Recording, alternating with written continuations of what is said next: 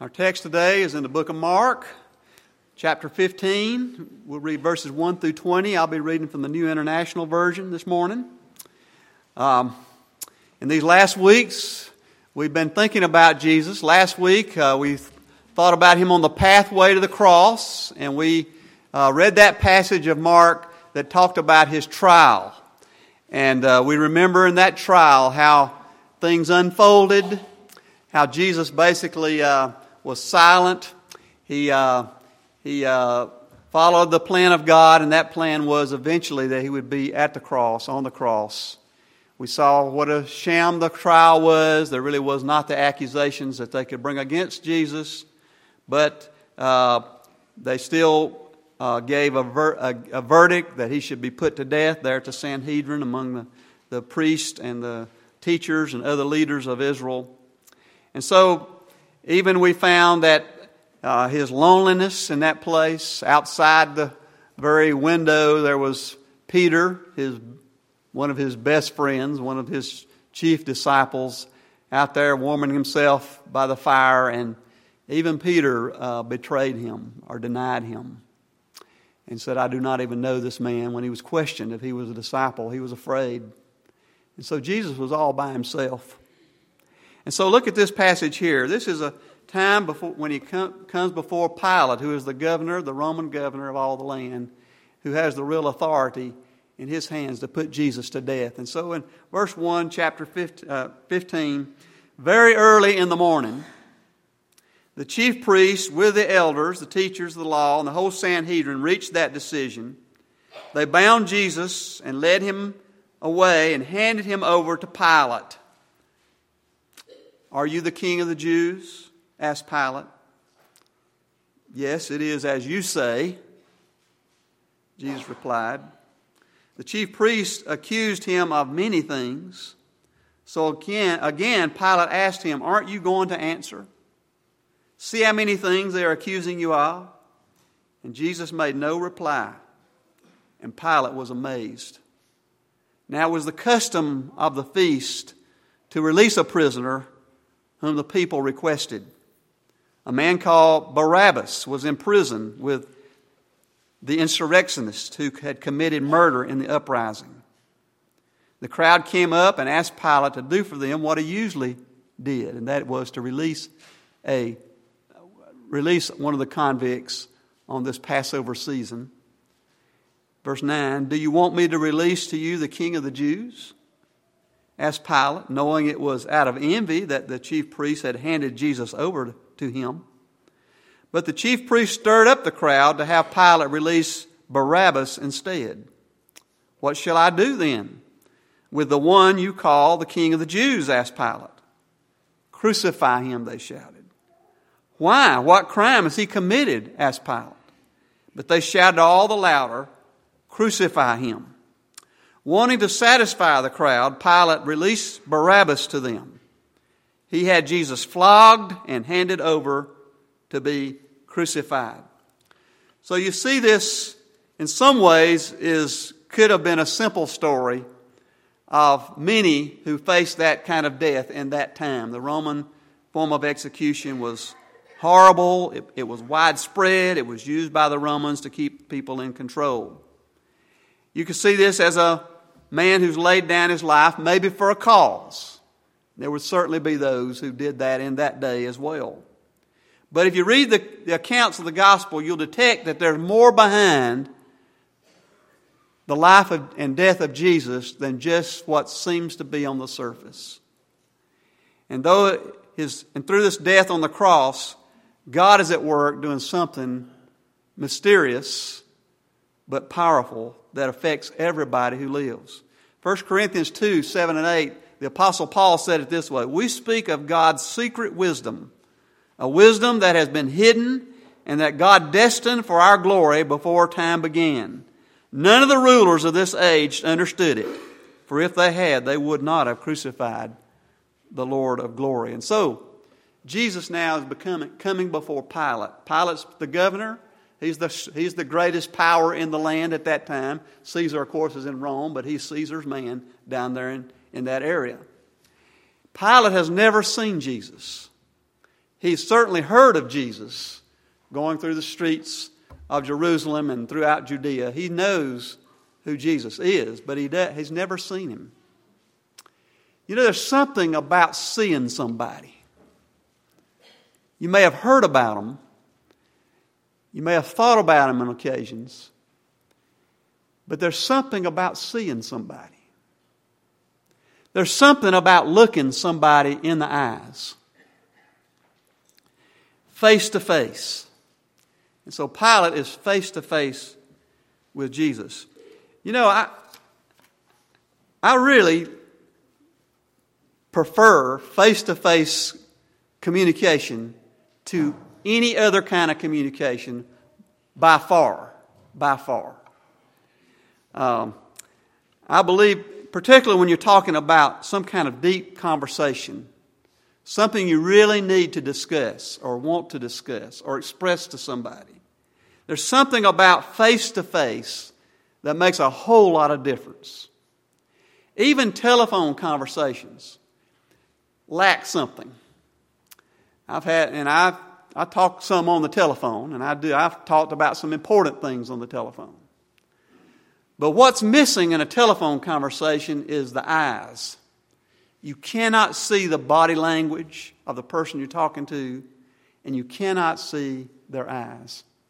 You really don't know exactly how they're receiving what you're saying, and you can't tell exactly what they're saying.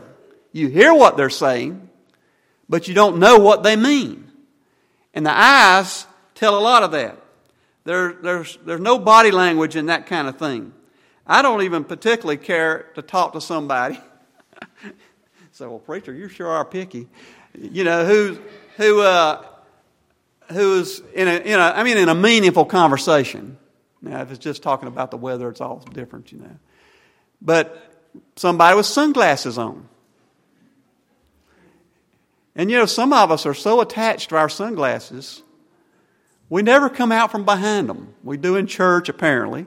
And I know some of us have sensitive eyes, and I know that doctors say you should wear sunglasses for your own protection of, you know, from the rays of the deadly gamma rays that come from the sun. It's not gamma rays, it's some other kind of ray. But you know, when I'm talking to somebody and I can't see their eyes, I don't really know what exactly they're meaning. Eyes tell a lot. They express a lot.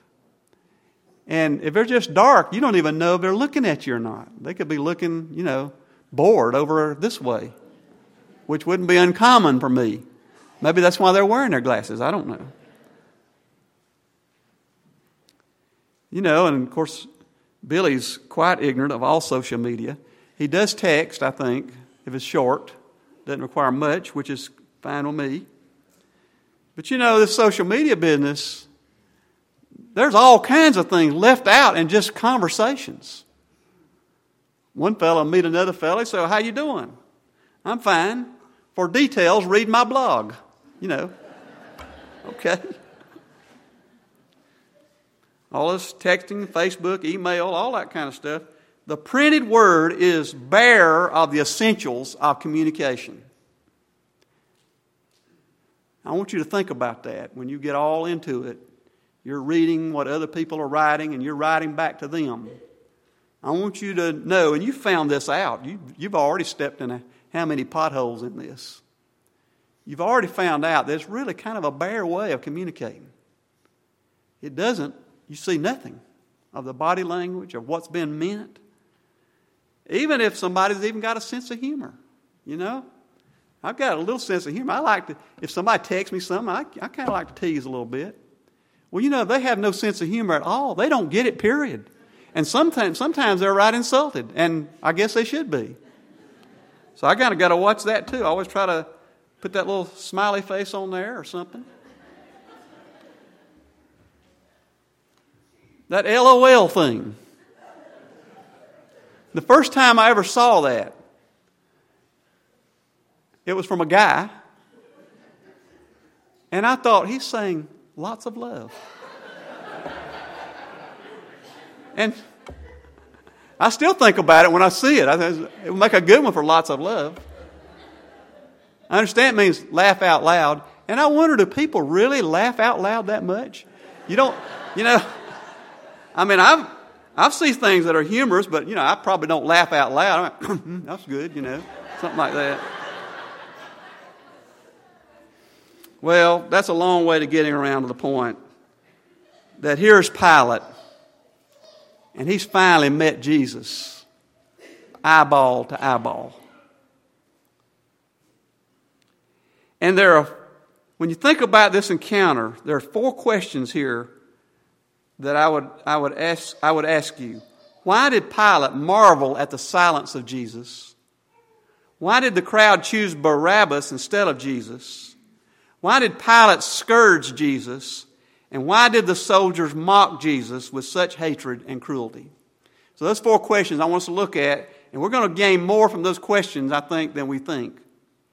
The priests condemned Jesus entirely on religious reasons. That's really the only thing they were interested in, and that's really all they could just about accuse Jesus of. They needed something else to put before Pilate that would stick, something that would warrant putting Jesus to death. And there were 3 things that could have happened. One is it would have been a matter of just arousing troublemakers in Palestine, or forbidding the payment of taxes. And in both of those areas, Jesus could not be charged with either one of those things. Jesus instructed people to pay their taxes. And he also, none of his disciples were what you call rabble-rousers. They didn't get in trouble. They weren't out there trying to start trouble for Rome or anything like that. The charge that they wanted to bring and that they thought would stick would be the charge that Jesus wanted to be king instead of Caesar. That Jesus was attempting to become a king.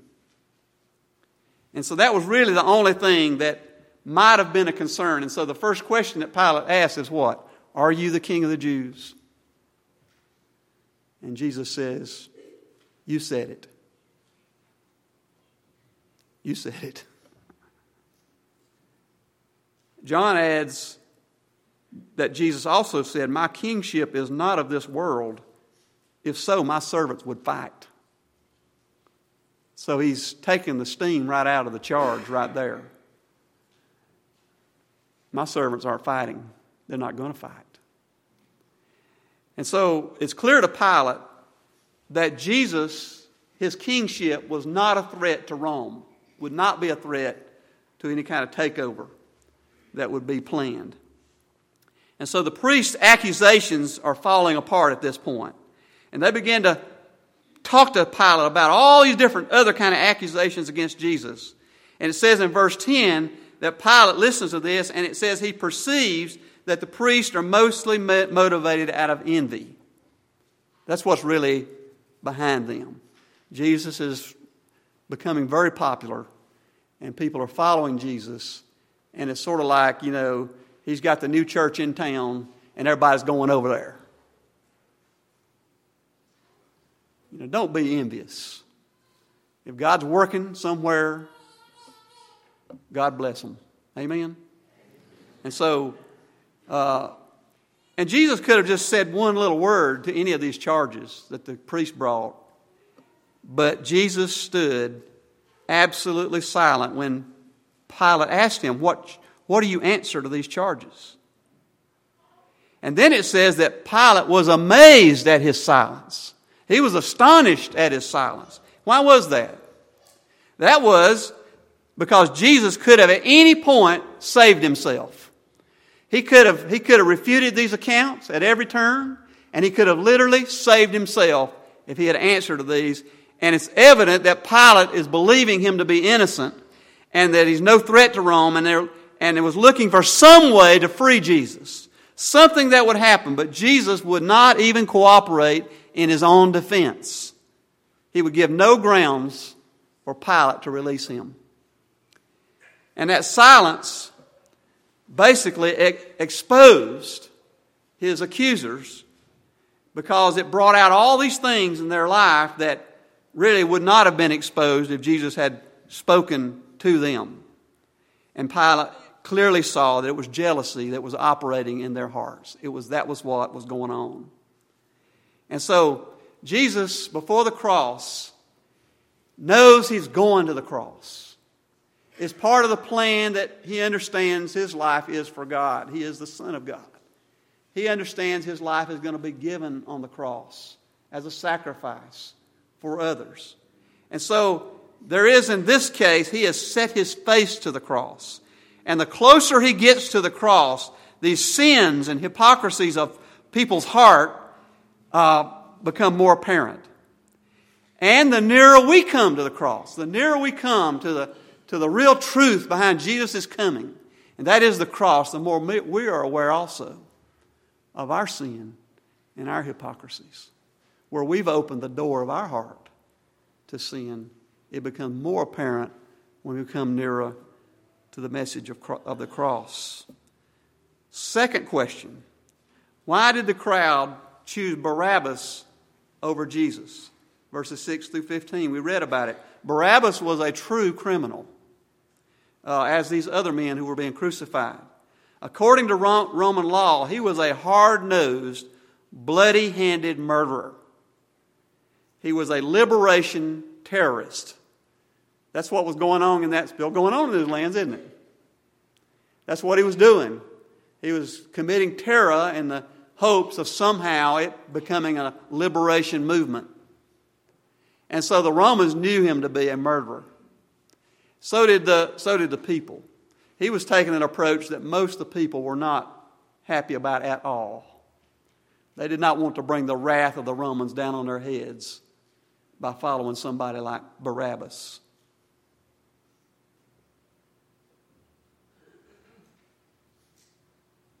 Luke explains that his name, Barabbas, his name is also Jesus Barabbas. Can you believe that?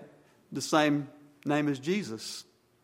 Jesus Barabbas, son of the Father. Barabbas, son of the Father. He was the son of the father of force, of killing. Jesus Christ, on the other hand, also son of the Father, of love, ready to sacrifice himself. There's the two choices that are before them. Why did they choose Barabbas? It has to be because they were disappointed in Jesus. You remember just a week prior to this is what we call Palm Sunday, where Jesus has come into the city, and there's great swells of people welcoming Jesus. They see him as not only the coming Messiah, but they see in their mind that he is going to be the king. He is going to be the one somehow. He's got the power. It's obvious that he does. He's got the power to redeem them from the hand of the Romans and to lift them up as a people and make them an independent nation again, strong again. That was their hopes for Jesus. But as that week wore on, more and more and more, at every turn where that was an opportunity for Jesus to speak to or to do something about, Jesus turned it down. That was not his mission. So, in a way, as far as the people, the general population was concerned, he was a disappointment. He let them down. The hopes that they had put on Jesus, those earthly hopes that they had hoped to have of Jesus, he disappointed them. They chose the son of the father of force over the son of the father of love. And so they were disappointed. Have you ever been disappointed in God?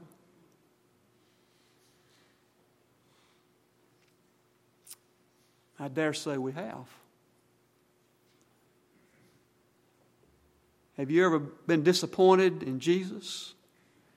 When the expectations, the hopes that you placed on him did not come to be as you had prayed that they would be, that you had hoped that would happen? They were angry with Jesus. He didn't act in the way we thought he would act. The old prophet long ago said this. He said, God's ways are not man's ways. God doesn't operate in the same solar system of human wisdom that we have to operate in. And so our best thoughts fall short of Him. But He is a God of love. And He is a God who cares. And so, they're disappointed. We can be just like that crowd. They decided they would follow another Jesus, Jesus Barabbas. They chose the other Jesus over Jesus, the Son of the Father of love. They picked Him. And sometimes in our disappointment with Jesus, now listen to me, Christians.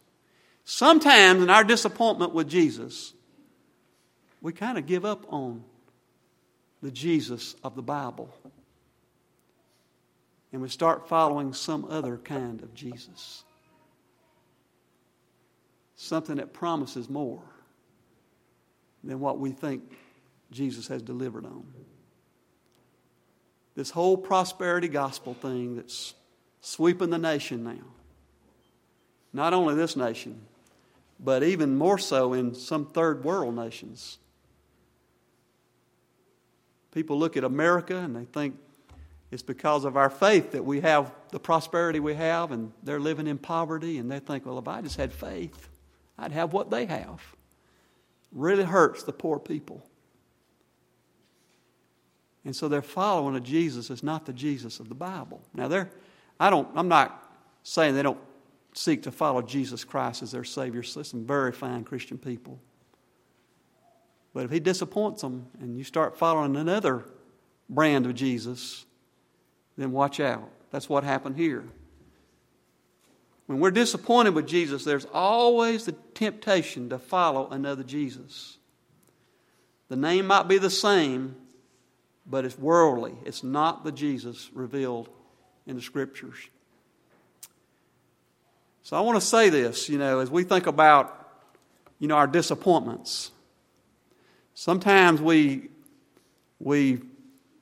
put somebody else in the place of being our person we're disappointed with. It might be a church member, somebody in the church. And we turn away from the church. And we go our own way. And we start trying to live away from the body of Christ. The church is the body of Christ, like it or not. Not perfect, full of all kinds of issues. We all will foul up. I'm talking to you and you got sunglasses on, and I say something awful, But don't turn your back on God's people because of some individual, your disappointment. If it's not in this church, find you a church. You get on in there and you worship, you put Jesus Christ before everything.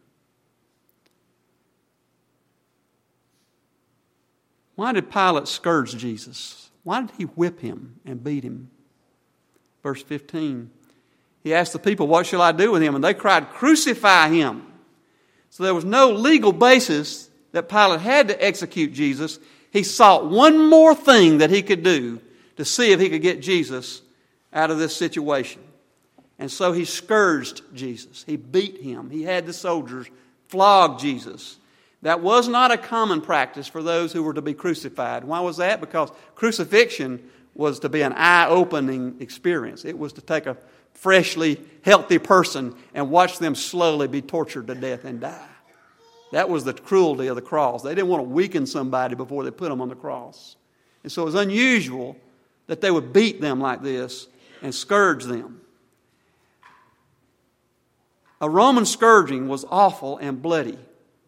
Long leather cords were laced with bits of bone and metal, and the thongs would whip out around the prisoner and hook the flesh and pull out, flaying the skin and exposing the organs.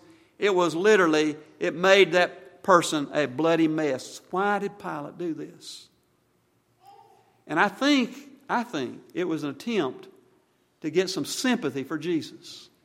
I think he thought that when this crowd saw the awfulness of this innocent man being ripped apart before them, here's one last attempt that he had, perhaps, that Jesus would not go to the cross. You ever watch the movie Braveheart? Man, you have. Women, I don't recommend it. But unless you're just tough-skinned. I know some of you women are tough-skinned. Go for it. I see some of you looking at me now like, I watched it. I get it. But at the end of the movie, the hero, Braveheart, he's in a scene where he was to be hanged and stretched and then gouged. And it was awful. I mean, this is one of the, really too bad to look at. So don't look at it. But it just ripped the poor man into pieces, but he's still alive. And so the crowd who had been calling for his death and lusting after his torture and horrible death, the crowd is so astounded and so taken back by the ugliness of that scene that they cry out, mercy. In other words, go ahead and put him to death. Get him out of this misery that he's in. And I think Pilate is seeking to find the crowd turn and say mercy. Pilate, you see, was controlled by fear. He was afraid. He was afraid of this crowd. He was afraid of his superiors. He's trying to please every side. John says he's afraid of Jesus. It really makes him afraid. Jesus does. And so he's trying to get through this thing and see how the cross just exposes everything. See how his fears are just coming out. See what's happening to him as he's struggling with this. Everything that is hidden is coming out. It's coming out of the people. It's coming out of him, his disciples. Everybody has just been exposed by the cross. Why did these soldiers then, after this, act so cruelly toward Jesus? That's the question. Verses 16 through 20, you can read about it. That again is not typical. The things that they were doing to Jesus necessarily was not typical. Now they wouldn't be kind to a criminal that's about to be put on the cross, but they would be professional.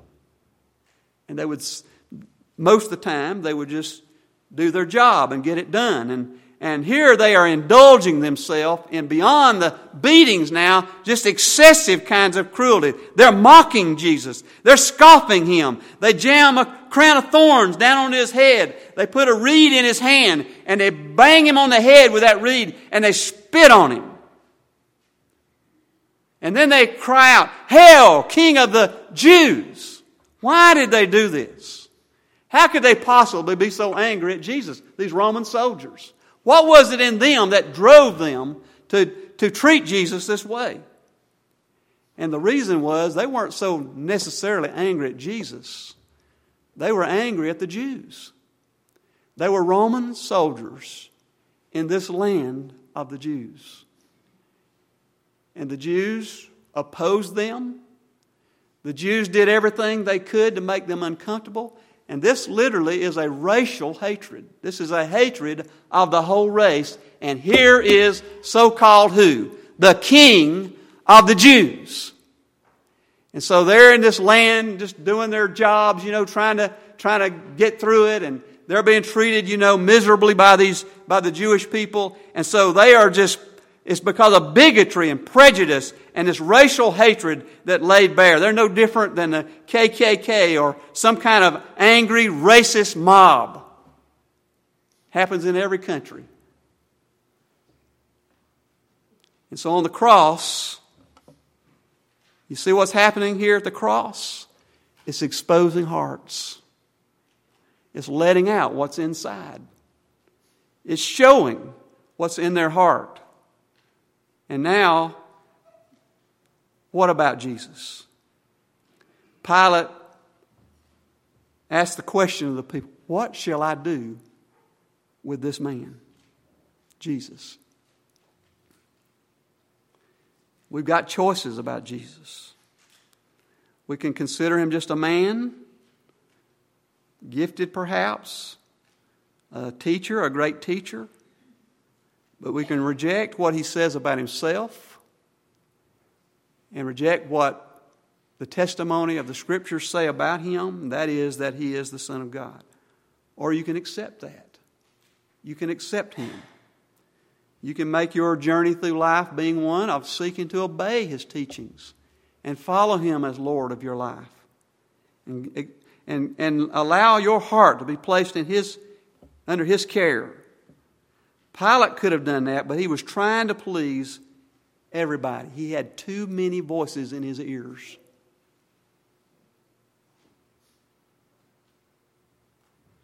Jesus' voice was very unique. He didn't threaten. He didn't pressure. He didn't try to cajole him. He just simply states the case, very simply. Pilate thought he could avoid a decision. He climbed up on a fence. He sat down. By not choosing, he made a choice. And rather than ask for God's grace to cleanse his guilty heart, he asked for what? A bowl to wash his hands. His hands were clean, but not his heart. And so we are posed with that question. It may be a question of salvation, the simple call of the gospel to your heart. Repent of your sins and ask Christ to forgive you of your sins and come into your life. And you're going to live for Him. You're going to live as He will be your Lord. You'll seek to follow Him. It might be a question of a Christian's discipleship. Will I trust Him? Will I obey Him? It may be a question of healing, inner healing of a bitterness, of a deep-set sin that's in our heart, or a rebellion that's in our life. Will I trust Him to heal the scars and clear my past? It's a very important question. You ever watch Final Jeopardy? It runs down to the last question, right? It's all on the last question. If you can answer it right, you might go home with a ton of money. You answer it wrong, you might lose whatever ton of money you already have earned. One question. There's lots of times when there's important questions asked. Sometimes in a job interview, there's one question that's posed. The whole thing may hinge on that question. It's a pretty important question, isn't it? There are questions in public ceremonies. Do you promise to a lifelong commitment of marriage? How you answer that question is very important, isn't it? For your marriage. Do you promise to serve your country if called upon? Do you promise? There's all kinds of important questions. But here's a question. The question of Jesus. He's been tried. He's been sentenced. Next week we're going to look at the cross. The question is, what about Jesus for me? You bow with me. Father, thank you for your word. And we see in this story, God, there's a lot going on. Jesus says very little. But there's obviously a lot happening. And it's all headed toward the cross. It is the preaching of the cross, the teaching of the cross, by which we can find the salvation of our souls and the free pardon of sin. So, Lord, today we thank you we shut this Bible and we get ready to go to another place. Maybe your Holy Spirit is speaking a very clear word to our heart. Do you need to hear it? Do you need to answer it? It might be that you can answer right in your seat, and that'll be fine. The Lord's between you and the Lord. It's a very sacred, important thing. It might be there's a call. It's a very significant call to trust Christ as your Savior. And He's calling you to step out, even before others, and receive Christ as your Savior, or to recommit yourself in some significant way today. So, Lord, we thank you for your word and your love for us. In Jesus' name, amen. We're going to sing hymn number 134 as our closing hymn, and let's all stand together And if the Lord so moves on your heart, I'll be glad to pray with you here. The altar's open. Let's sing 134 as our closing hymn.